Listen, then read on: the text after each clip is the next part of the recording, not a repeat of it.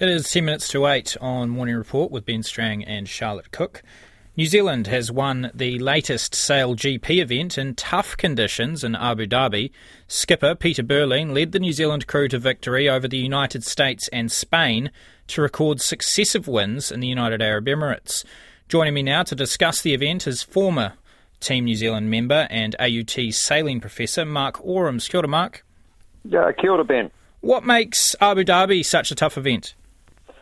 Well, obviously you need wind to be able to make these boats fly, and they had none of that over the weekend event.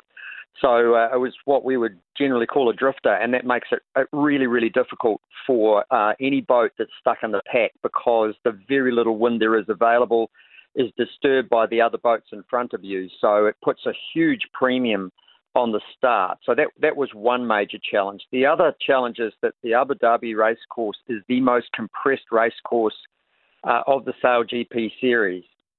And that means there are very few passing lanes, and you've got to make decisions that are critical ones that can determine whether you're at the front or out the back. And when you're out the back, there's virtually no opportunity or passing lanes to get a decent result. So a really pleasing outcome for the New Zealand team in really tough conditions. So how did New Zealand counter those conditions? I suspect having one, there's only one Peter Burling, right?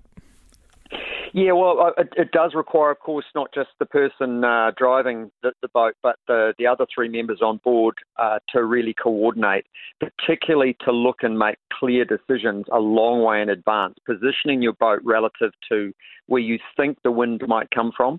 And positioning your boat relative to the other boats around you takes a really good coordinated effort between all four people on board.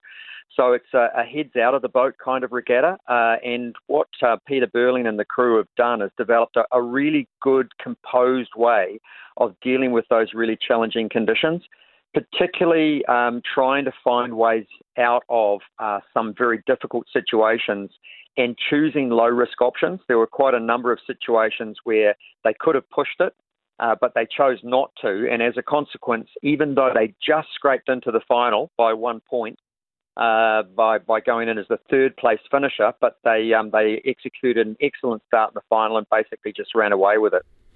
Thank you very much for your time, Mark. Really appreciate that analysis. That is Mark Orams, former member of Team New Zealand and AUT sailing professor.